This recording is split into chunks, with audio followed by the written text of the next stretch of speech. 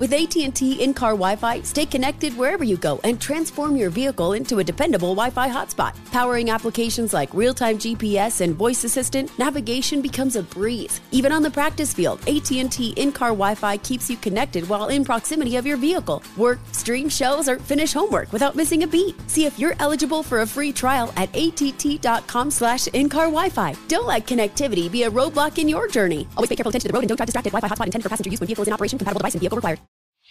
Whether it's your first time betting or you've been gambling for years, have a plan and know the game. Be aware of the rules and odds before you gamble. Set a budget and never gamble with money you can't afford to lose. Take a break and consider teaming up with trusted friends to help you stick to your budget. Remember, if you or a loved one has a gambling problem, call 1-800-GAMBLER 24/7 or go to helpmygamblingproblem.org for free confidential services.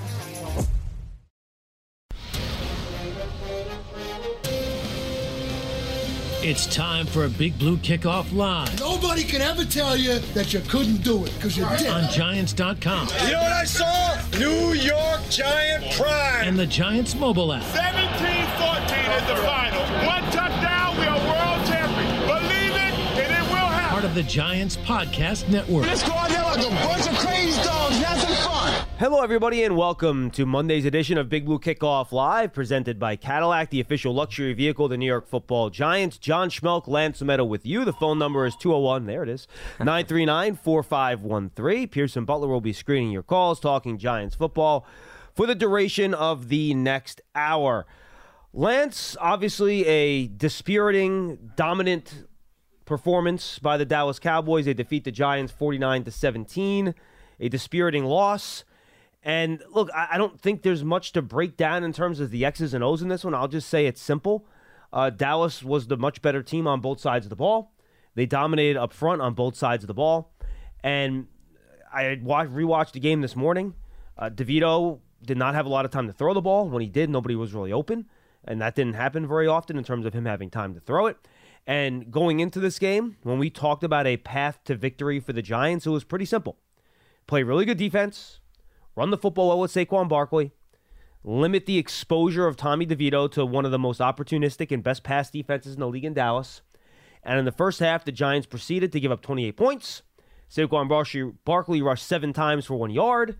And that was the exact opposite of what possibly could have happened in this game if the Giants wanted a chance to win. So based on how that went, the result is unfortunately not that surprising, because what the Giants had to do well in this game in order to win, they failed at the worst possible times and at the highest possible level. Yeah, they dug themselves in an early hole. And when you spot the Cowboys a double-digit lead, you really don't have much of a chance, especially based on how this team is built and constructed. They had 1 first down in the entire first half. I mean, if that doesn't tell you the whole story, I don't know what does. 20 first downs to 1 in the first half plus of this 19 game. Right there.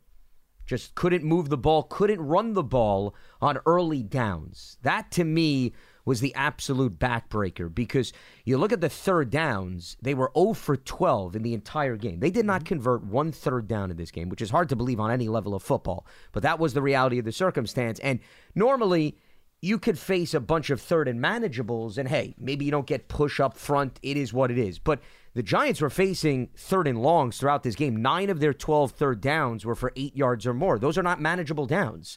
And they put themselves in that spot because, once again, they could not run the ball on early downs. And also, even when they couldn't run it, you had some sense of a negative play. And to me, the drive or the possession, if you want to word it, when you got the interception off of Dak Prescott and you got the ball at the 12-yard line, it didn't seem like it. It was still only a 7-0 game at that point.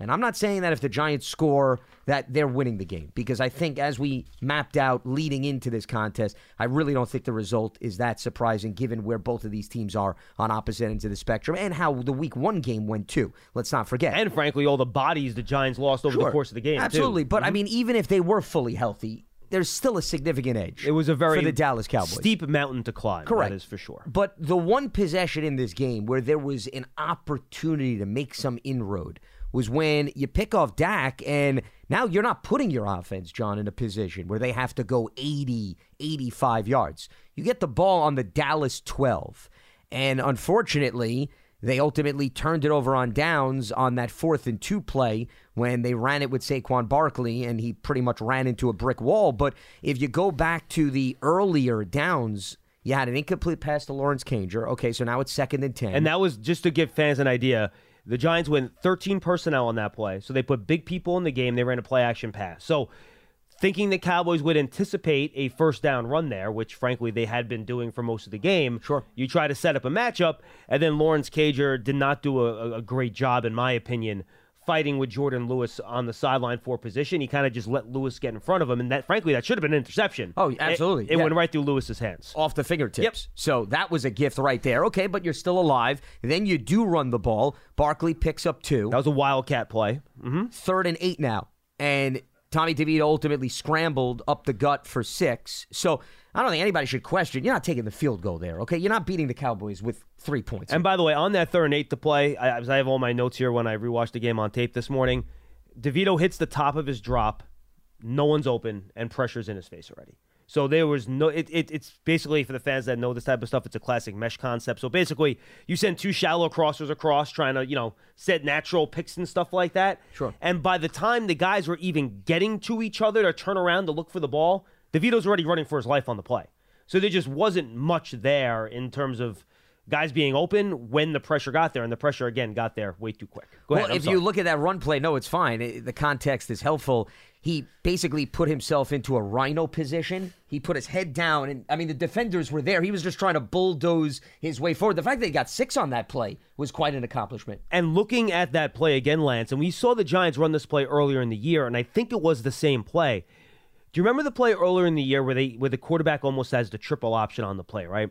So it's almost a read option combination RPO where he can hand it off to Barkley, run it himself, or keep it and then throw it into the flat. Yeah. We saw the Giants have run that before. I'm pretty sure, based on looking at the tape, that's what the play was.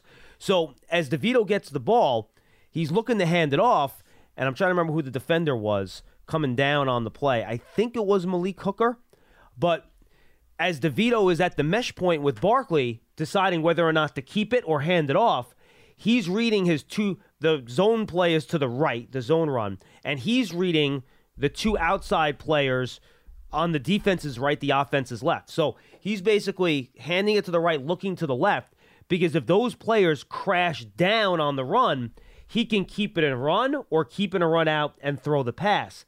The problem is that, and again, I think it was Malik Hooker. I'd have to double-check who the player was coming down on him. But the Cowboys' safety coming off that edge was literally beelining for Tommy DeVito on the play.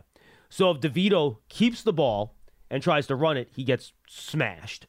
If he keeps it and tries to throw it, Paris Campbell is open in the flat on that play. I'm honestly not sure if he keeps the ball, if there's even time for him to pull it in and make that throw. That's how quick the defender was crashing down on him when you take a look at that play again. So I think DeVito actually made the right read in handing it off. And on that play, there seemed to be a bit of hesitancy, though, if you watched the initial play. It looked as if, to me, at least, that he was wanting to keep it, and then all of a sudden, like, Barkley just took it. I don't know. That's how I viewed it initially. Yeah. I think you're right, because I think he's holding it as long as possible to see what those outside backers and the safety the very last second are going to do, right? And then Barkley took it, and then it went from there. Right, and there could have been some room on the play, but much like there was early in the game when the Giants kind of got backed up inside their own 5 on a couple of those Cowboys punts, the offensive line just did not block the guys they needed to block, and they just got no push in that entire first half. Well, he was lucky he wasn't tackled for a safety on 2 consecutive plays, Barkley. That was after the goal line stand. Yep. Because you could argue, it was a great goal line stand, but it actually put the offense in worse position because their back is against the end zone where you've got these Dallas pass rushers anticipating you're going to run and ready to feast. I mean, I'm going to give you an example on a play when I talk about the Giants losing up front. I really think that was an underrated thing here. The Cowboys had 5 sacks, but the pressure was worse than that. There was a play here. It was the Giants' second possession. It was a 3rd and 12 after one of those Barkley runs for a loss. It was a 3-yard loss on 2nd and 9, so it's 3rd and 12. So the Giants have 2 tight ends in the game, and they have a running back. So it's 12 personnel, right? They go back to throw. The Giants keep 8 players into block, Lance. 8. Both tight ends and the running back. The Cowboys rush 5. 8 guys to block 5. They literally run both their outside receivers on go routes. All right? Right call. Cowboys are in cover 3. You basically have man-on-man coverage on 2 go routes outside. The second Tommy DeVito gets to the top of his drop, Micah Parsons had come around on a stunt, and if Tommy DeVito doesn't tuck the ball and step up in the pocket to avoid the rush, it's going to be a safety.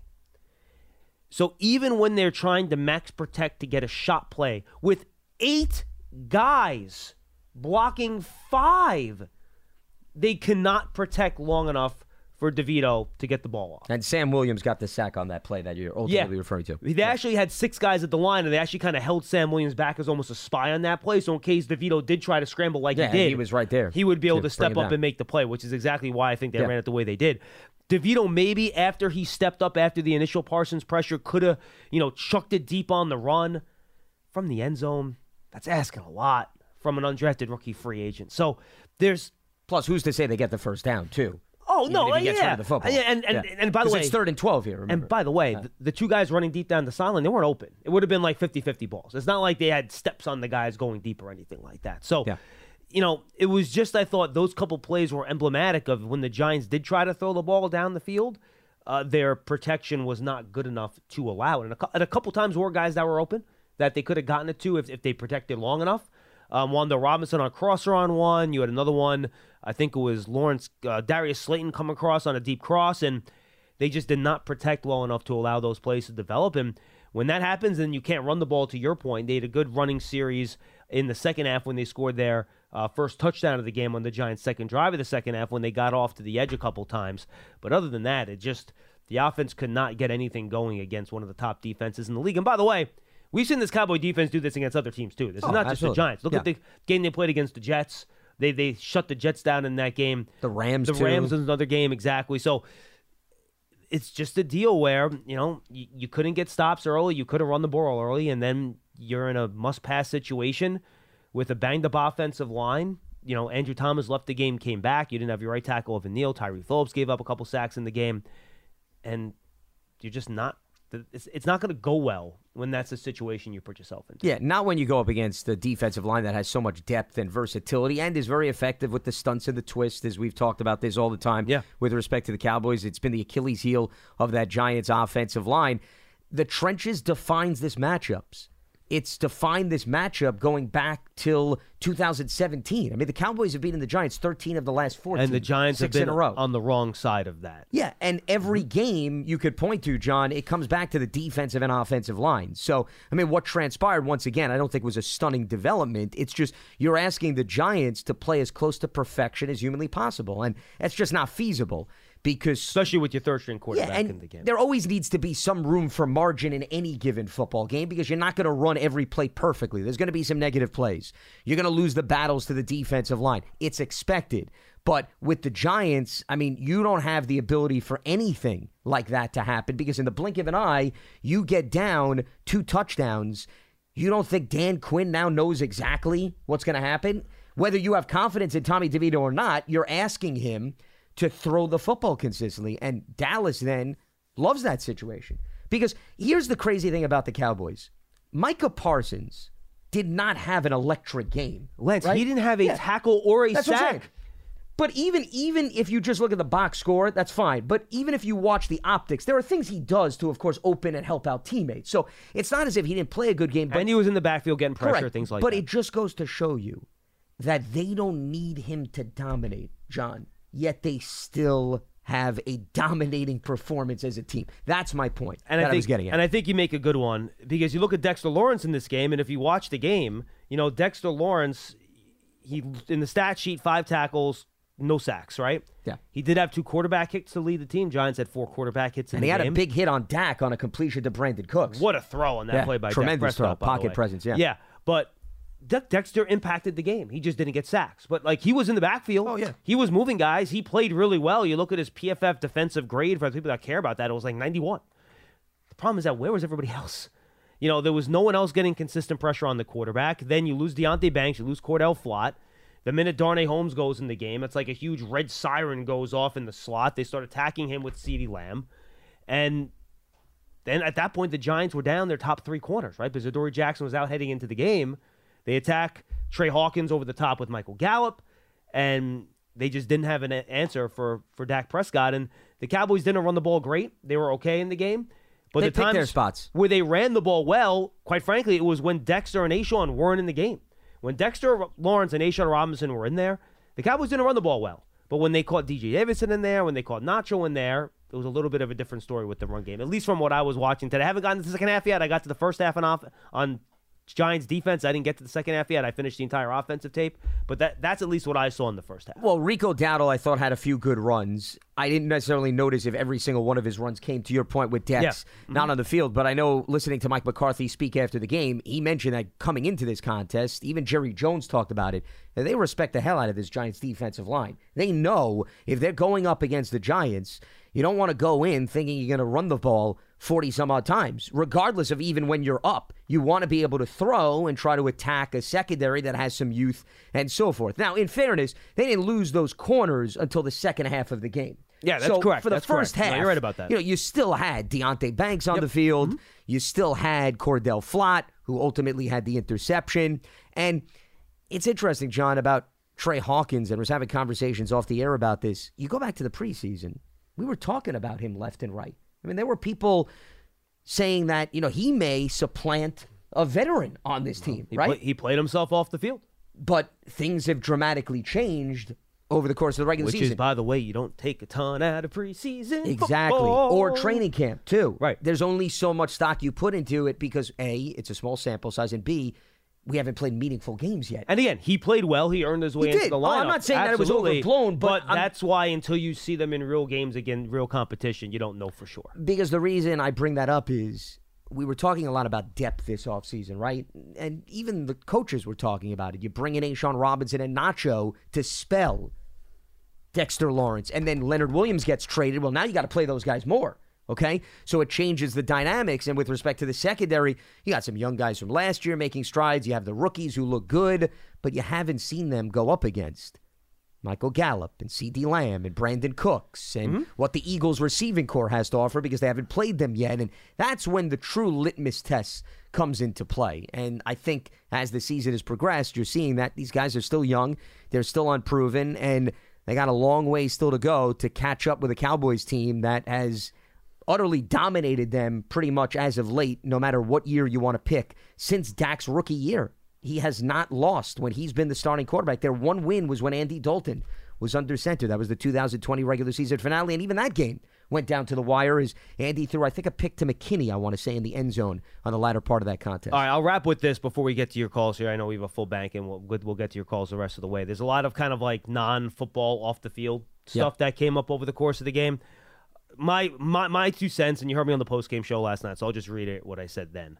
One, if you think it's a big deal that the head coach is talking to the defensive coordinator a lot when your defense gives up 28 points and a half, I don't know how to help you. Don't you want the head coach interested in what's happening on the defensive end of the ball? Do you want Brian Dable completely siloed and just worrying about the offense? It's not like he was reaming Wink Martindale and like throwing stuff at him. And yeah, if I'm the head coach and my defense just gave up 28 points and a half, I'm going to have a chat with my defensive coordinator. Maybe I can help him. Maybe I have some ideas to figure out how to fix things. I don't understand how that's even a modicum of a big deal. I don't get it. I don't understand. Maybe you can call and convince me. I don't get why that's a thing at all. The Slayton Shepard thing, the guys addressed it after the game. Slayton said he got frustrated. He got a little emotional because of the losing. Again, not because of him not getting the football or anything like that, because they weren't having success as a team. Which is understandable. Which, by the way, I don't have a problem with either, right? Do you not want to show it? Sure. But I get it. I'd rather have the guys care than not care. You know what I mean? That's something Bobby Okereke said after the game. And then Shepard was trying to encourage him. Slayton was obviously in a bad mood, so he's kind of like, I don't want to listen to you right now, but Shepard's trying to encourage him, and he follows him down the sideline. That's number 2. And again, never assume you know what's being said on the sideline. You're not down there. Things can look very different than what the reality actually is. Well, I'll give you the perfect example, actually, because this came to my mind. There was a few years ago, there was a Lions-Cowboys game. It was, I believe, in Detroit. Des Bryant got very animated on the sideline. Jason Witten walks over to him, and it looks like they're having a heated argument. But Jason was just coming over to encouraging him. And the audio was released a few weeks later, and That's right. it told I a remember that completely now. different story than what the optics and the imagery showcase. So it's another example. We could sit here all day and overanalyze, but if you don't know the proper context, I think you're making a very dangerous assumption. I also think this is the perfect product of teams not playing well, and people just don't want to looking for things to. Well, they don't want to just accept the fact that Dallas out-executed the Giants in every facet of football imaginable. And right now, Dallas is just a better team. Yeah, and that's too boring, John, to digest. Correct. So instead of just saying, okay, they outclassed them on the field, we have to look for, okay, what is other rationale as to why the game was so lopsided? Oh, you've got two wide receivers that seem to have friction, and you have the head coach talking to the defensive coordinator, and they're having a very lengthy powwow, and this is not something we typically see. So there's bad blood brewing, and then you have guys that don't speak to the media after the game, and everything is breaking apart when they're human. They're not robots. If you put me in a position and I was on a team and I was trailing 28-0, what do you think I'm doing? Smiling and it's rainbows and lollipops? Lance, we played on the same rec league basketball team. When things go wrong, you get frustrated. People get mad at each other. It happens. And I'm not trying to put myself in the shoes of a professional athlete. It's normal human nature. If you're a competitor and you're being beat up and it's a lopsided game, show me an individual that's having fun taking part in that. No one's having fun. So no one's having fun. Why should professional athletes be any different? And I don't see why it's an issue. And the whole media after the game thing, I don't know what happened with McKinney. I'm not in the locker room. Lance is in the locker room, so we don't have firsthand knowledge of this. But there was a big thing made about Dexter Lawrence deciding not to talk. And he addressed it earlier with the media. And I'm going to get to that right now. And basically said, look, and by the way, this is true. I've been in that locker room after every game since, 2012. Dexter Lawrence talks after every single game. Every game you can go up to him, he'll talk, win, loss, or draw. Apparently, and again, I'm not in the locker room, I'm just going by what, and the media seem to confirm this is what happened, so I don't think this is a controversy, that Dexter Lawrence said, guys, look, it's my birthday. I have family here today. We don't have a lot of time after the game to spend time with family before you get on the bus and you get out of there, and the team did get out of there quickly yesterday, is my understanding, and he didn't want to talk, and he wanted to talk to his family. Now, ideally, do your leaders talk after a game like this? Sure. Is that the preference? Sure. I would like to think for a guy that never really says no when you ask him to do something, that the one time he asks for a little bit of grace, you get a little bit of grace. That's all I'm saying. But again, I get it. You want the leaders to talk after a loss like this. Totally understand that. Not arguing with that. But given how Dexter has treated the media over the years, seems to me that one-time deal, if this becomes a trend and it's 3 or 4 games in a row, whatever, fine. But a one-time deal, I think it's making to your point, no one wants to talk about a game that was 32 points and Dallas has 640 yards of offense, most since 1966, whatever it was, 1960 Eagles game. People are looking for other stuff to talk about. So I think that's kind of where we're at. And this is not an excuse for the players, but the other thing that I also find interesting, and I'm going to make a generic statement about press conferences in general, more often than not, you really don't get a lot. Regardless of whether or not the player or the coach is going to answer the questions, they're not at the point where they've broken down the film and can really provide ultra insight into what may have gone wrong. I feel you get a better takeaway the day after, once the coaches and the players have had an opportunity to review things. So you get more of an emotional reaction after the game than anything X's and O's but wise. Yeah. The bottom line is, they were outplayed. The score reflected that. The optics reflected that. No matter how you want to spin it, I guess what I'm getting at is I don't think there's anything a player or a coach could say that is going to change what would have transpired on the field. I think everyone knew why the result took place. Whether Dexter Lawrence addressed it, whether a secondary member addressed it, whether Tommy DeVito addressed it. I think if you watched the game and you saw what happened, I think, once again, it's pretty much stating the obvious at this point. Join us on Sunday, November 19th at Hair of the Dog in Manhattan to watch the Giants take on Washington. Enjoy Modelo drink specials, meet a Giants legend, and enter a raffle to win game tickets and more. Visit Giants.com/Bar Network to learn more.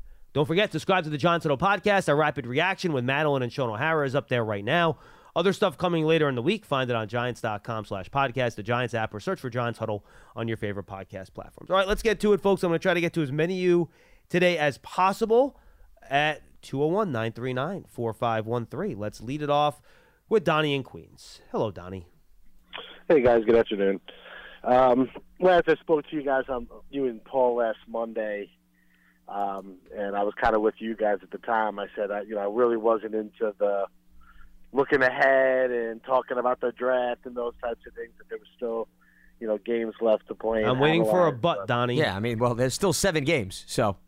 Sure, but my butt is going to be that if it happens, unless Tyrod Taylor comes back, there's not going to be anything to analyze. And this isn't a knock on Tommy, but the players are not stupid, and there's two ways to play hard. There's playing hard, and then there's playing hard with belief. And I think it was just pretty evident to me that the Giants did not believe that they had a chance to win that game yesterday. Well, Donnie, I will say this. Look, and I can't tell you whether or not you're right about that or not, but the opponents are not the Dallas Cowboys the next 4 games the Giants play. Sure. It will get easier. But it's just, the whole thing is just bleh. Like, there's no fire. And look, that's what happens when these seasons happen. And unfortunately, we've seen far too much of it. And, unfortunately, I hate to admit this, I took the Cowboys in my survivor pool yesterday. I'm probably going to take Washington next week. And I say this not to disrupt your program. I really appreciate the work you guys do. This is more just for ownership to hear. But the vast majority of the fan base is rooting for the team to just lose at this point. And that's kind of where it's at here. See, now, Donnie, you say that, and I do think there's a group of fans that think that way. But trust me, when you're in that building and there's 70,000 fans there, about three quarters of them are still rooting for the team to win the game. I'm just telling you that's how more fans than you think go about their business. There is a group like you that are probably the harder core fans that are more thinking that way. But the people that sit there and have a 5-hour tailgate and freeze their butts off outside and spend a lot of their hard-earned money to go to the game, they want to see the Giants play well. They're not going to the game to see the Giants lose. They're not. I promise you that. Well, John, you're talking about 3/4 of maybe 40,000 people that are going to be at these games moving forward. So it is a smaller sample size. A lot of the fans are going to turn their back, and I'm not going to go to another game this year. I have tickets. I've given them away. And look, I think the alcohol maybe lets people forget track of. Well, but I mean, Donnie, I think the larger point is, regardless of how individual fans feel, as I've said multiple times on this program, the players are not consumed by the draft or what's going to happen with this team next year. And ownership wants them to win games as well. Yeah, but I mean, but the players are the ones that are controlling it, and a lot of the guys are not going to be on the roster next year. That's just the nature of the NFL and the turnover rate. Absolutely. So you can't say to yourself, oh, well, it serves the team's interest if we lose a game, when that player may not even be around to benefit from wherever they select. Absolutely. And that's why I've seen debates, well, why would they put Tyrod back in? Well, because they have to. Like, they have to. It's not fair to Dexter Lawrence to say, go get double teamed for 60 minutes and we're not going to give you the best chance to play. Yeah, 100%. Absolutely, 100%. Yep. Sure. I have no idea what the health status of he is moving forward. Well, he hasn't been ruled out for the season. I mean, we don't know, and he is eligible to come back after the bye, as I mentioned last week. So, to me, as it stands right now, until Brian Dable or somebody else officially rules him out for the remainder of the season, the door is still opened, assuming he's healthy once he's eligible to return following the bye. And with the bye week in there, Donnie, that's almost like, if you look at the calendar, 6 calendar weeks that will have gone by since the injury. So, so look, they until he gets back, I don't think at least offensively, you're not going to see much competitive football. I mean, it's just very hard to fathom. And look, you guys know what happens too in these situations. Guys start dropping like flies. Are you going to push through a certain injury if you're a pending free agent? Maybe, maybe not. So, look, yesterday sucked. The season has sucked. The last decade has generally sucked.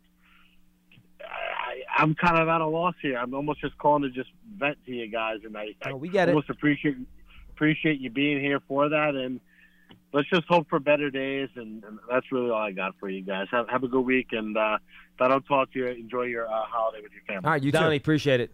Don't be a stranger, Donnie. You don't have to stop calling. We can talk about other things. But look, guys, I understand why everything looks so bleak as it does right now. It's 49-17. You got outgained by almost, they almost had 3 times as many yards on offense as the Giants did. I get it. But look, Washington's defense is not good. Like, it's not good. There's no reason this offense should not be able to function at a decent level next week. Opponents do matter, okay? Opponents do matter. Now, it was very disappointing. They could not function better against the Raiders 2 weeks ago. I was just going to get to that. Because they should have been able to function better against the Raiders too, and they didn't. So, let's see how this goes in a week against Washington, and then I think we'll have a better feel for where this team is headed. Because like I said, Lance, we've seen Dallas do this to teams. If Washington now, and again, the Raider game's a bad sign, but if we see this Washington team now run out to a big lead and win in a blowout, which is something Washington generally doesn't do, they play very close games. Though Sam Howell played a really good game yesterday, so we'll see. Oh, no, look, Sam Howell's, and the only reason the Giants beat him the last time is because Dexter Lawrence just took over the game. He had no time. Dominated. Protection was terrible. Absolutely dominated Dexter Lawrence. So let's see how the game next week does, and then I think we'll have a better idea of kind of where this thing is heading. Yeah, and then after that, they have a New England team. They can't score either. Mac Jones, they're having their own issues. Is it Bailey Zappi? Is it Mac? I mean, who knows what that team is going to look like. But, then again, and I think I've said this over the last few years, You have to be able to take advantage of it. You got to be able to take advantage, and that hasn't happened. So I get tired of having the dialogue, this looks like an attractive game, so therefore the Giants should dominate. I'm not saying you were going there, but we've had similar conversations where fans also think, this is the part of the schedule where it opened up. Because in fairness, right, after Miami and Buffalo, what was the narrative? They have Washington, they have the Jets, they have the Raiders. Well, and they beat Washington, and they should have beaten the Jets. It wasn't for the last 30 seconds of the game. Yeah, but they ultimately ended up losing two of those three, and that's why you can't take anything for granted. I don't think the Giants are in position to do that, especially based on how they've been playing on both sides. And obviously that wasn't the point I was making. No, of course not. Course. But I'm just getting back to we've heard these conversations prior. That's all I'm saying. But yes, Washington not as good as Dallas. No, that's basically the next two opponents are not the Cowboys. Yes, they're not the Cowboys with respect to the defensive line. They're not the Cowboys with respect to the offensive line. They're not the Cowboys with respect to the skill position players and the quarterback too. Same with the Saints and the Packers after the bye too. Like those are not they're not the Eagles. They're not Dallas. They're not San Francisco. They're not even Seattle. Right? They're not even at that level, or Buffalo or Miami. You know what I mean? So you would hope if the Giants, and again, none of this matters. The opponent doesn't matter unless the Giants play better. They have to play better. And then it's obviously easier to play better against opponents that aren't as good, and then you'll kind of, see where you're at. Let's go to Jamal in Dallas. I know Jamal isn't having a rough day today, probably with all the Cowboy fans down there. Jamal, what's up? Oh, my gosh, fellas. Thank you for taking my call. How y'all doing? Yo. All right. All right. So I was at the game yesterday. I go every year. It's a family tradition. All my family from up north, they all live down south now, but my aunts and uncles raised them as Cowboy fans, and my dad raised me as a Giant. So I always tell them I was raised the right way. But anyway, with that being said, man, the debacle, it was ugly. Like, I had to leave at halftime. I was trying to make my way to y'all, trying to find y'all on the other side. I was in the 300 section on the Cowboy side. But anyway, I was like, I got to talk to Big Blue Kicker. I got to call them tomorrow because this is, oh, my gosh. But anyway, so I recorded some of the plays, and I think y'all discussed in the beginning of your intro of the conversation. And on that, I guess on that fourth and goal series. Yeah.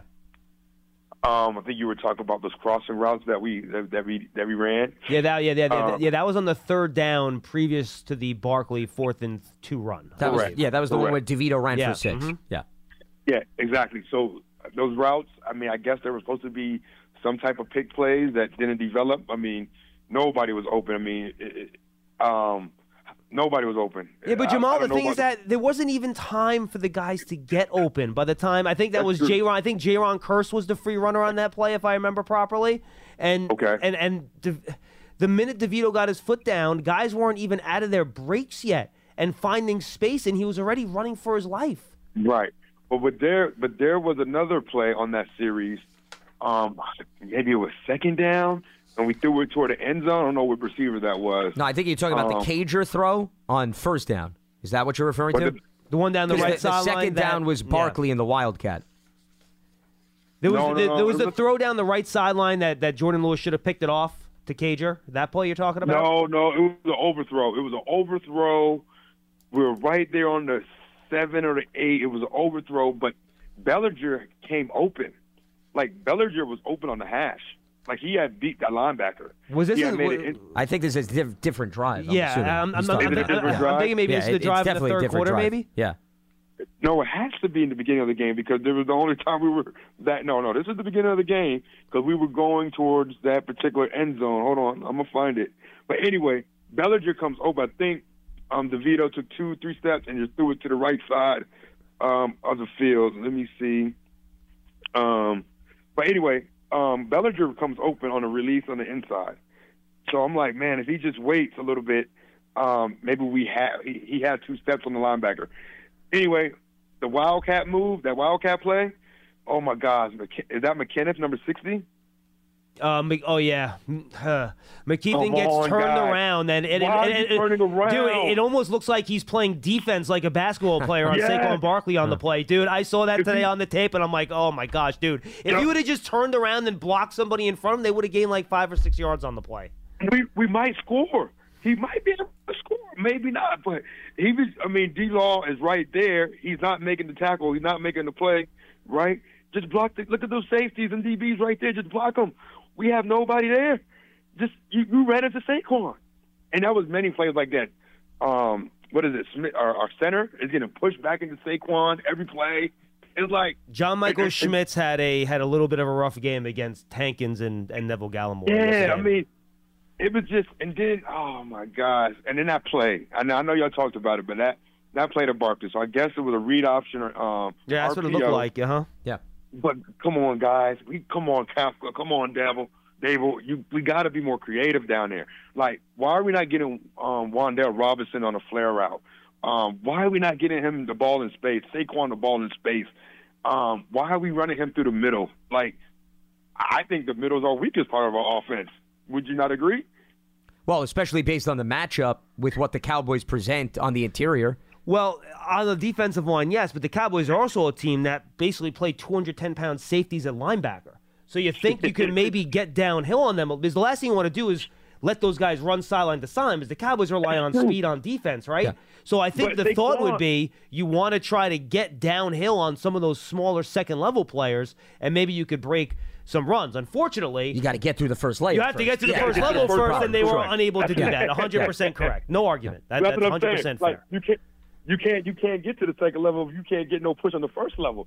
So I'd rather put my running back on a linebacker. I don't care how fast they are. I still think my running back is probably a better athlete than them. I mean, except Michael Parsons, he's a freak of. Well, Cowboys have some pretty good athletes, though, in fairness, at the linebacker position. Do. Even some of these guys that are filling in for Leighton Vander Esch and so forth. And their safeties. I mean, John referenced J-Ron Curse, Donovan Wilson. Marquise Bell. Yeah, I mean, these guys, they're athletes. And Dan Quinn taps into them. But Saquon is our best athlete on the offense right now. So my thing is just the creativity. We got to get our guys in space. I get it, matchups. I'm in the game, and I'm like, guys, we got to find matchups. You're going to tell me Wan'Dale Robinson can't get open on these guys? And I get it. It's about timing. My last point is just I feel like we're at a breaking point. I'm sorry. I know y'all guys are going to wait into the Washington game to see, but our leaders aren't willing to talk. They're done. I guess there's rumors Saquon had a moment with our coach. McKinney's making comments. Darius Slayton is having a meltdown on the sideline. Guys, that wasn't really a meltdown. I'm not sure that's a meltdown. I mean, it ain't Odell Beckham meltdown. Right, exactly. That's what I'm saying. Yeah, but I mean, Jamal, have you grown up playing sports? You play sports when you were a kid? I played college ball, man. Okay, so did you get annoyed when you lost a lopsided game? Oh, trust me. Okay, exactly. So my point is, you should be able to relate then when things don't go right. Human beings get frustrated, don't they? Oh yeah. But okay. So what's the difference? But what I'm saying is, these are guys. A lot of the guys, but the guys that are normally not like that are starting to show some character traits that are not usually like them. Right? I'm not saying it's a bad thing. I'm just saying. Well, I mean, think about it. Darius has been here since 2019. Okay, so last season was the outlier for him. Every other season, has he tasted the playoffs? Same for Saquon, has he tasted winning football? Same for Saquon. Well, yeah, and I'm not. I'm not saying it's a bad thing. Yeah. I'm not arguing it's a bad. I'm just saying I'm getting concerned on they're getting tired of losing, the way we're losing, the fashion we're losing. I'm just saying, as you see leaders starting to act this way, that's out of their character, whether it's the right way to act or not. That's not their personality naturally. No, I hear you, Jamal. I hear what you're saying. You know what I'm saying? So to me, I'm a little concerned, like, hey, what's going on in that locker room? McKinney's making comments last week. Andrew Thomas is trying to buffer it up. It's just a lot seems like it's going on. And when you're losing like this, everybody's going to put a spot on you, stuff like that. My last point is this. Owner, Steve Tisch, John Mara, come on. You can't handicap our coaches with quarterbacks. Nothing against DJ. I had nothing but faith in him. I know he's injured. I hope he comes back healthy. But you got to let the general manager and your coach select their quarterback. No, Jamal, I'm going to tell you right now. If they go to the owner and they tell him they want to draft a player, ownership's not going to tell them no. They're not. So they are not going to tell them no. And I'm going to take this off the air. Yes, sir. But something I want y'all to think about. Yes, sir. Tell me a team that has been successful when they inherited a previous quarterback. And when I mean successful, I'm talking about not Super Bowl, but playoff wins. You know, tell me, I just want to know, what is the record and what is the statistics or the type of teams that have been able to sustain by not picking their own quarterback with success? Right now, I can only think of maybe two: Tom Brady with the Tampa Bay, and then McCarthy and Dak. I would say Aaron Rodgers with LaFleur in Green Bay. I mean, but what are we had talking? Very successful years down there. But I mean, are we talking about a new GM or a new head coach? Or are we talking about the combination of both? Because here you had a new head coach and a new GM. Yeah. There are certain situations where the general manager who drafted the quarterback is still around, and then the head coaches change. So it's different situations, different environments. I mean, I'm thinking through. I mean, Jalen Hurts was there before Sirianni was there. Correct. Yeah. That regime didn't draft Sirianni Hurts. Inherited Jalen Hurts. Correct, because Hurts was there when Doug Peterson was the head coach. Mm-hmm. So there you had a new coach come in, and Howie Roseman and them had drafted him. And look at Sirianni now flourishing with Jalen Hurts. The Bucs chose Brady, didn't they? They traded for him. Yeah, well, that's why I didn't understand what he was talking about. Yeah, that was not a good example. It isn't like Brady was there and they changed head coaches after Brady got there. Well, and also Todd Bowles was there. He was the defensive coordinator when he took over. So I wouldn't necessarily use that. But what about Tua Tagovailoa? Tua, right? Tua was in Miami when McDaniels got there. Correct. Tua was already there because Tua's had about 500 different offensive coordinators. Yeah, that's a good one. He was there with Flores initially. That's a good one. So Mike McDaniel comes in, inherits Tua, and look at what's happening with the Dolphins' offense. So I think that would be a good example. Granted, it's a small sample size, but I think it's a stretch to say individuals are being forced on other people. And guys, trust me, if Joe Shane wants to draft a player, unless there's some type of criminal history or something that reflects poorly on the organization where the ownership might step in and say, we don't want that player, as part of this organization and representing the team, I could see the ownership stepping in a situation like that, in a very, very severe circumstance, not in the kid smoked weed or something like that. You know what I mean? Maybe, but otherwise, the ownership group lets these guys draft who they want. They don't dictate what players they draft. It's not the way things work here. Just isn't. Go ahead. Justin Herbert with the Chargers. Brandon Staley took over. He was already drafted. So he was there. He was already there when Staley got there? Yep. He was there with Anthony Lynn. So Anthony Lynn. That's right. Anthony Lynn was the head coach. So that's another example that I'll give you. What about the Vikings? The Vikings, Kirk Cousins was inherited by Kevin O'Connell. That's a good one. And they've actually had a lot of success with Cousins. Yeah. So sorry, Jamal, your theory is not the best. Yeah, I'm going around the league. Oh, here's another one. Fair question, though, by the way. I like this. I actually think this is a pretty good exercise. Trevor Lawrence was there. Doug Peterson comes in, and look at what he's done with Trevor. So I think everyone's tried to forget the Urban Meyer experiment. Yeah, no, but yes. I'll keep going around and around. No, that's and great. I'll give you another one. I know it's not a perfect example, but Kevin Stefanski inherited Baker Mayfield, and Baker had his best season with Stefanski. They made the playoffs that first year. Then things didn't go according to plan. Baker got hurt, but he inherited him that first year. They made it to playoffs. Remember, they beat up Pittsburgh in the postseason. Kevin was dealing with COVID. He couldn't even coach the team. So there are plenty examples of coaches coming in and keeping the current quarterback. Yeah, there is. And by the way, I did find the play he was talking about. It was the throw to Cager.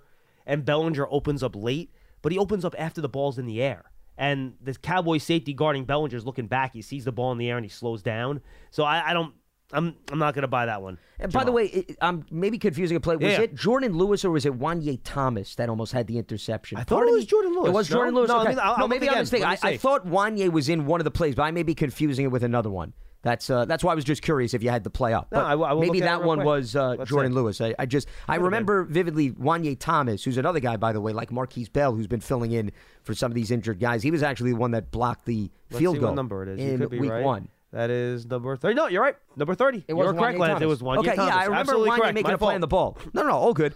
That's why I didn't know whether thank it you was for that play or was a different play. No, that was the exact play I was thinking about. That was Wanye Yeah, Thomas. it was literally right off his fingertips. I'm showing for the audience. I could see us on camera. I mean, it went off both index fingers. Yeah, I don't know on the why. top. I mean, the numbers aren't even close. I have no idea that's why I fine. thought that was Jordan Lewis. 201-939-4513. Let's go back to the phones. Brandon's in New Jersey. Brandon, what's up? How's it going, fellas? Could be better, Brandon. What's up? Yeah, can you hear me? Loud and clear, man. Yep. What do you got? All right. First off, I want to know how I could nominate you guys for sainthood, because the fact that y'all spent 30 minutes professionally breaking down that dumpster fire of a game is amazing to me, and you guys need some type of medal or something. Y'all do a great job over there, all right? It was more like 22 minutes, but I appreciate it. That's the thing. I appreciate that. Thank you. Counting it home, yeah. Well, I mean, we don't need participation trophies. It is what it is. And, listen, I said this last week. I'm not speaking for John. I look forward to the season, regardless of the results. course. So I'm going to spend time breaking down a game, whether it was competitive or not, because we spend the entire offseason analyzing prospects and going through the draft. So I understand it's rough, but the way I look at it is We have 4 months. there's going to be January, February, March, Yeah. April, guys. 4 months. I mean, there's only so much analysis you could put into draft picks. It becomes paralysis by analysis. So I understand it's not the most exciting contest, but it's at least something different from our perspective. I'm telling Right. you how I'm approaching it, And look, at least through my lens. And look, maybe we'll start looking at it more as in terms of, how individual players are progressing throughout the year with some of these games, but the tape's always valuable. You only get 17 game tapes a year to evaluate a team and evaluate players. And to the front office, every second of that is valuable to see what you have on this roster. Yeah. Anyway, Brandon, go ahead. I'm sorry. All right, I have an off-season question, but I'm going to just get it out now. It's really more just like a question of if it could happen, the likelihood or whatnot. It doesn't really matter to me. Sure. But so before, John, me and you talked about Jalen Hurts' contract before and how it was listed as like a 5-year contract, but it really is more like 10-year contract. I was trying to figure out, like, although they've signed Jones to, I think it's 4 years and 160, and then only 82 of it was guaranteed. I was trying to figure out, could they extend him to make all those cap numbers lower? And whatever the Giants Twitter is saying, let's say they get it their way, you just leave him as the backup? I've always said I thought Jones was the best backup in the league. No, look, like, Brandon, you could do that, but you cannot put enough extra years on that contract to spread that money out. The quarterback would have to agree to that, and you would still have fairly large cap numbers for a backup quarterback. So no, I don't think that's something that's feasible. Yeah, I mean, you're still kicking the can down the road, as they say. I mean, even if you double the length of the contract, you're still looking at an average of $20 million a year on the cap hit. I mean, for a backup, no. I mean, it's not going to happen. Because I'd like to keep Jones. I still think I've always said this. I've called here. I've always thought he was the best backup quarterback in the league. At the time, he was a starter, so nobody wanted to hear that. But he has great, like, all his physicals is good. When he has time to throw, I mean, he's fairly accurate. So they're behind people sometimes, but whatever. Fairly accurate. Like, he has everything you kind of would want in a quarterback, especially a backup. You already have him on the contract instead of just, like, getting rid of drones and for nothing, basically, and spending all this money, dead cap, more bad contracts, like all the stuff that's plagued the Giants for, I don't know, a decade. Instead of continuing to do that, maybe find some creative ways to basically fill up a position you have to have backup quarterback. But at the same time, not. Well, Brendan, let me jump in here and ask you this, because, I mean, I think the exercise of us finding other examples when the previous caller was talking about inheriting a quarterback, can you remember a time where a starting quarterback redid his deal and then settled to be the backup after he was given a lucrative contract? Yeah, that would be a first. I mean, that would be – you're asking for uncharted territory. That's what you're asking and for. I don't think those – and Brandon, those, I appreciate your creativity. It's just something that's not going to happen. Do you have any other points you want to make?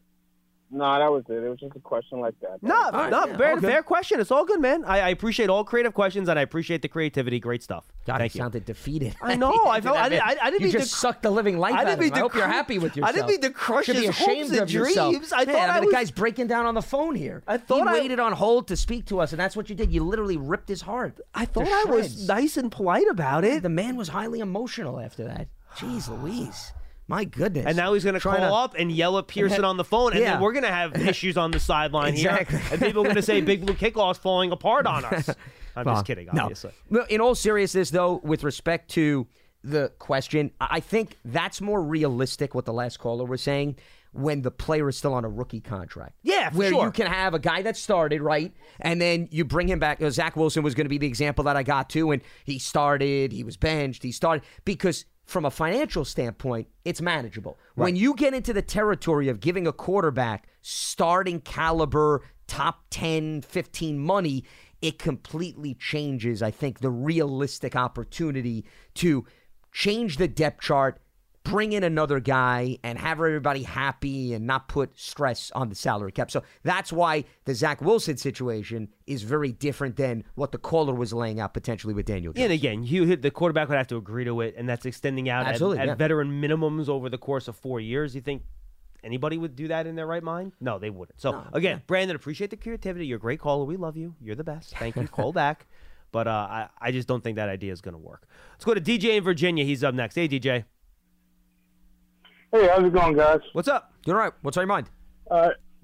So I'm just curious. I'm trying to figure out exactly what's going on with the team as far as, like, why does it seem like they're not very competitive? You know, like, is it a roster thing? Is it a coaching thing? Like, look, when it seems like even over the... Go ahead, DJ. I'm sorry. No, I was going to say, because it seems like even over the years, you know, different regimes, different coaches, you know, different GMs, but the results are still the same. Well, which probably tells you it's not a coaching problem, right? I think that would be the first hint that you have, that you keep changing coaches and the results keep being the same. Probably tells you it's not a coaching thing. Look, the NFL is a player-based business. Coaches make differences. Coaches matter. Coaches are important. But you could have the best coach in the world. I'm going to go reference Bill Belichick up there in New England. If you don't have the horses to play for you, you're not going to have success. Even a coach like Mike Tomlin, we've seen, he was a Super Bowl contender for a lot of years. When the roster got worse, is to his credit, he's still getting his team to hover around 500. But are they competing for Super Bowls? No, because the roster's not as good, even though he is still an excellent head coach, right? So it's about, right now, the roster still not being where it is. And I've said this before, Lance. I haven't done a show with you in a few weeks, but when this group got here, when I'm talking group, I mean Joe Shane and company, right? And they rebuilt the front office, new coaches, all that stuff. We said this is a 2 to 3 year process to get the roster back to where you need it to be, right? This is really just year 2.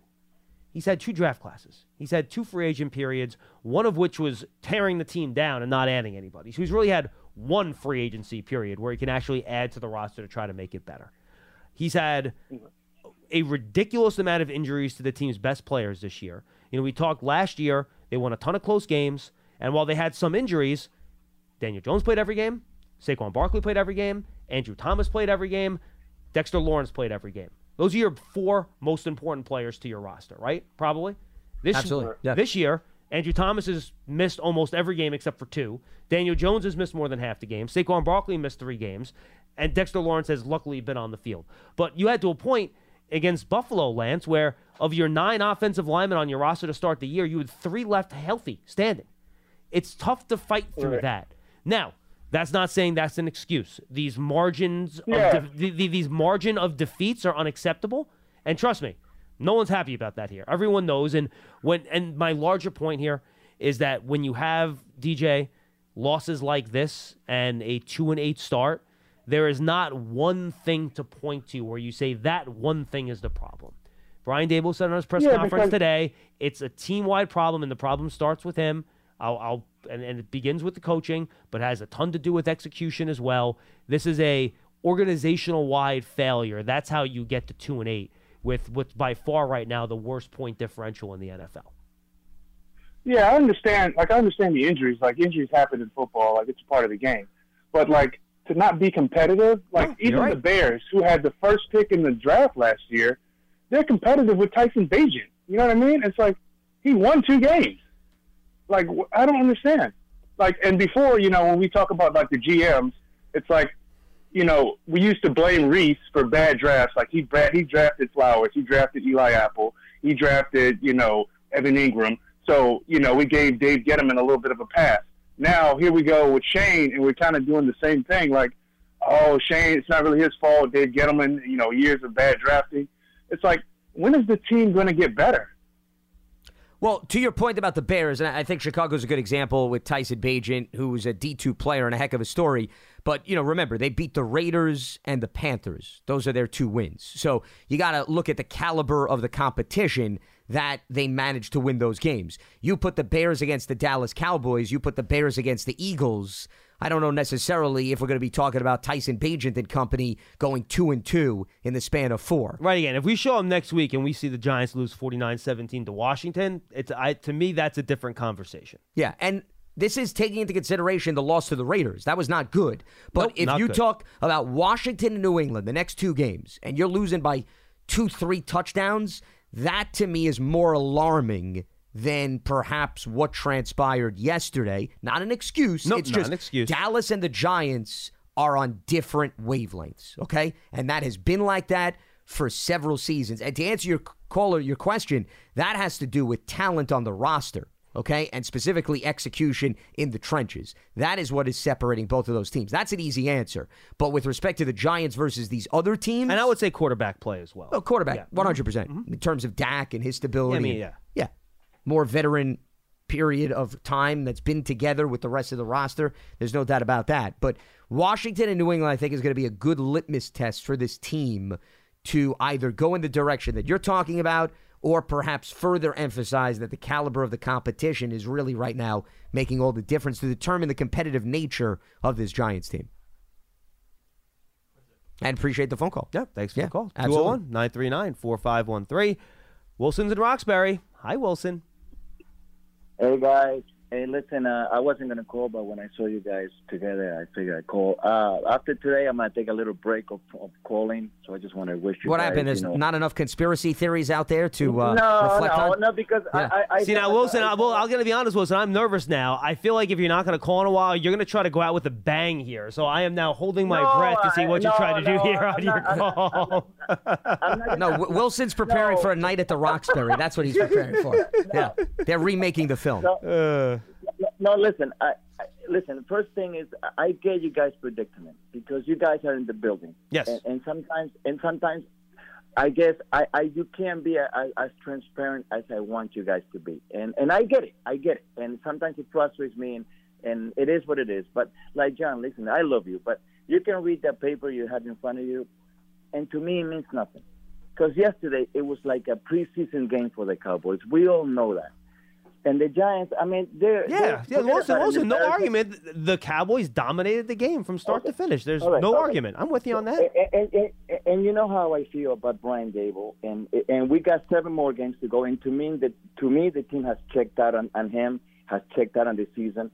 They're embarrassing themselves on the sidelines now. He's making a mockery of the post-game press conference. He's making a mockery out of that. Wilson, seriously, would you rather have him give the 8-minute diatribes that Joe Judge gave before he got fired? This is what I'm getting at. And if I can kiss after that, Santa and Daniel Jones real quick. Sure, so listen, you got it. If you would have told me that the Giants, somebody would have told me, listen, it could get worse than Joe Judge. I said that's universal impossible. That cannot happen. That could have happened in a real life. Cannot happen. Somehow it's happening. But and which is crazy. And you know what? You know what the worst part about it is? I mean, I feel bad for you guys because you guys have 7 more games to do, which is insane. It's insane. You cannot put that. You cannot put that product on the field. I don't care if you can play with guys from the street, and it's got to be. This is high school against professional. This is not professional football. So Wilson, let me ask you this: then what do you want them to do then in the remaining 7 games? You know what? What I want to do is I want somebody. I don't want no more offensive coordinators, defensive coordinators. I told you this before. I don't want no more Bill Belichick guys. I don't want none of that stuff. I want something fresh. It start from scratch. It start something go in a different direction because Brian Dable, he won last year. We made the playoffs, and I'm Wilson, grateful. hold on. Let me just bring it back to reality. Every coach, okay, if you look at everyone, even Bill Belichick has been a coordinator at some point in their careers. So when you say you don't want an offensive or defensive coordinator, no, but hold on. Wilson, I don't think you're thinking through this straight. Bill Belichick started off as a special teams guy. Then he was a defensive coordinator. So he became Bill Belichick over time. But the grunt work was done as a coordinator. Now, Wilson, I want to be clear. You're saying you don't want any coordinators? You don't want anyone related to Belichick? Our next head coach, we're going to have one after next year. I'm going to be proven right. I'm going to call you guys when this happens. No, I want a guy I want a coach that actually coached the NFL and has some kind of success. Not like Pat Shermer that won 2 games. You want a former, and you want a guy who's been a head coach. So you want a former head coach. Okay, so you don't want a guy that jumps from coordinator to head coach. So you want somebody that is, for the lack of a better phrase, maybe a recycled individual who's had a previous stop elsewhere, is what you're talking about. I'll take anybody normal right now. But listen, that's that, and you guys know how I feel about Brian Dable. And I want. Listen, and I want this guy to win, but he's not going to. But I want to ask you guys something about Daniel Jones, right, and Joe Schoen. Yeah. I mean, is I crazy? Daniel Jones was a free agent. So Joe Schoen had if he didn't like him, he didn't have to sign him. So, and technically, in reality, Daniel Jones is Joe Schoen's guy. Why is everybody saying now, well, Joe Schoen is going to draft his own guy? Well, Daniel Jones was a free agent. He didn't have to draft him if he didn't want to. No, you're right about that. Yeah, absolutely. He had the choice to bring him back, invest in him, or move on. You're right about that. That's fair. No argument. Right. And remember when I asked you, John, a couple of weeks ago, I said, John, tell me the truth. Was this John Mara's call, and you told me, no, Wilson, it was not. He was Joe involved, call. But ultimately, all right. So then, am I being unfair? I don't want to hear that anymore. I don't want to hear that. You never heard us say that, though, Wilson. Guy. No, Wilson. We never said that. No, you guys. No, not you guys. Okay. Everybody else. He loves his sports talk radio. I told you. See, Wilson, you cannot. You got that itchy factor. You have your thumb on the pulse of the court appellate beat. No one in society has their thumb, their index finger, their middle finger, their you name it, your pinky finger. You know what society in the trenches is talking about, and you bring it to the bank and you tell them you give me investment on every single statement and headline in the newspaper. Yes. But Lance, you're gonna miss me. I'm already missing you. I'm already. Are you kidding me? No. You just told me the next 7 weeks is gonna be difficult for me. Maybe I'll call the last game of the season. Don't tease me like that, Wilson. Don't tease me. Do not tease me like that. That's not fair. You're putting me in a very precarious spot. Do you know now I'm going to be holding out hope for the next 7 games? He's going to be staring at that call on every call now. Wilson going to say, "Is it Wilson?" Oh. No. That's that. Just don't do that to me. It's Charlie. But hold on, Wilson. Wait a minute. I gotta punch a hole into your criteria earlier, okay? Because there's an important caveat. You said you don't want another Pat Shermer. I hate to break your bubble and burst it. Pat Shermer was a head coach with the Cleveland Browns before he came to the Giants. He won 2 games. I want somebody to actually Lance, come on. This is the New York Giants. I mean, Wilson. In all seriousness, can you give me an example of someone that's available, that was a former head coach that had a lot of success that you would be interested in? And Shermer won 9 games in those 2 seasons, to be fair. Well, combined. Yes, combined. He said 2, though. He said 2 things. I mean, come on. Wilson, seriously. Let me see. Yes. Let me see. You know who I would like? I would like as a head coach for the Giants, somebody that will bring a different light. The defensive coordinator of the Cleveland Browns. He was a head coach. Jim Schwartz. Jim Schwartz. Yeah, right. And listen, it's hard to win in Detroit, but he did an okay job. Somebody like that. Listen. All kidding aside, man. I mean, Brian Dable. I don't like him personally, but I want him. I want him. You don't think you know him? Okay, thank you, Wilson. Appreciate the call. I hope you don't dislike him personally. You've never met him before. We don't need to rush to judgments on that front. And guys, I don't think we humored Wilson there. No. It's this is reality versus the phone call are yes. 2 different things. Yes, obviously that right now is, in my opinion, not a conversation at all.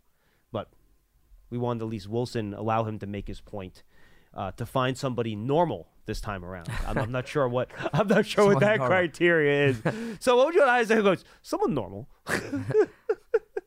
Really narrowing the And by gap. the way, I hate to tell you, most coaches in the NFL, by their very nature, none of these guys are that normal. I hate to tell you. Same way in broadcasting, we ain't normal either. That's why we get into this business, right, Pearson? Also, that doesn't always work. I mean, look at Sean Payton in Denver. Like, it's not a sure thing that they'll be just as good with a different team. No, it's not because lo and behold, you need really good players if you're a good coach in order to have success. It's funny how that works. Talent matters. Yeah. That's the end-all, be-all factor when it comes to the National Football League. That's why, it circles back to where we started this show, where we were talking about locker room things and sideline animation and coaching. Can you block the guys? Can you tackle the guys?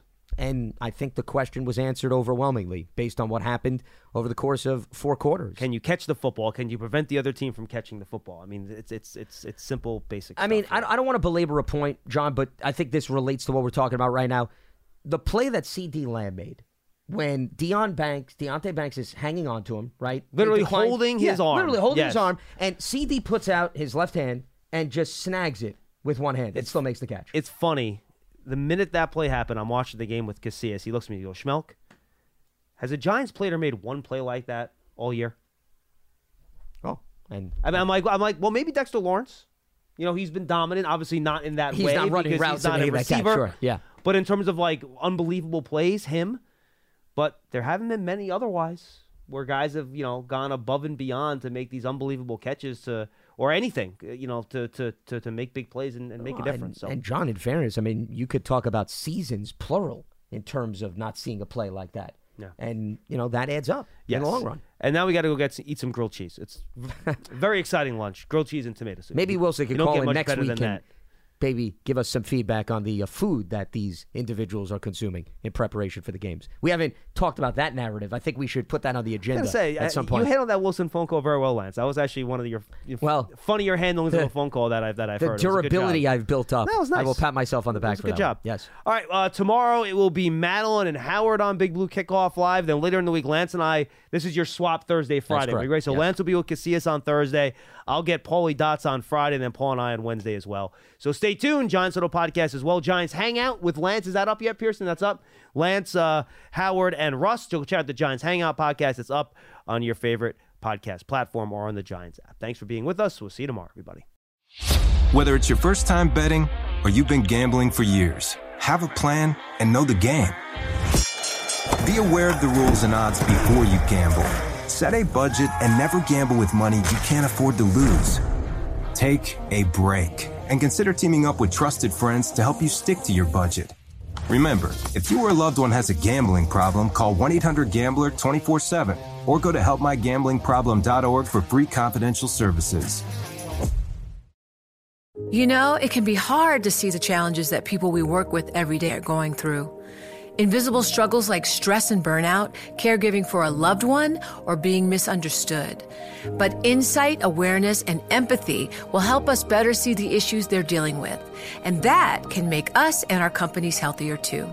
I'm Holly Robinson Peete. Join us on The Visibility Gap, a new podcast presented by Cigna Healthcare. Download it wherever you get your podcasts.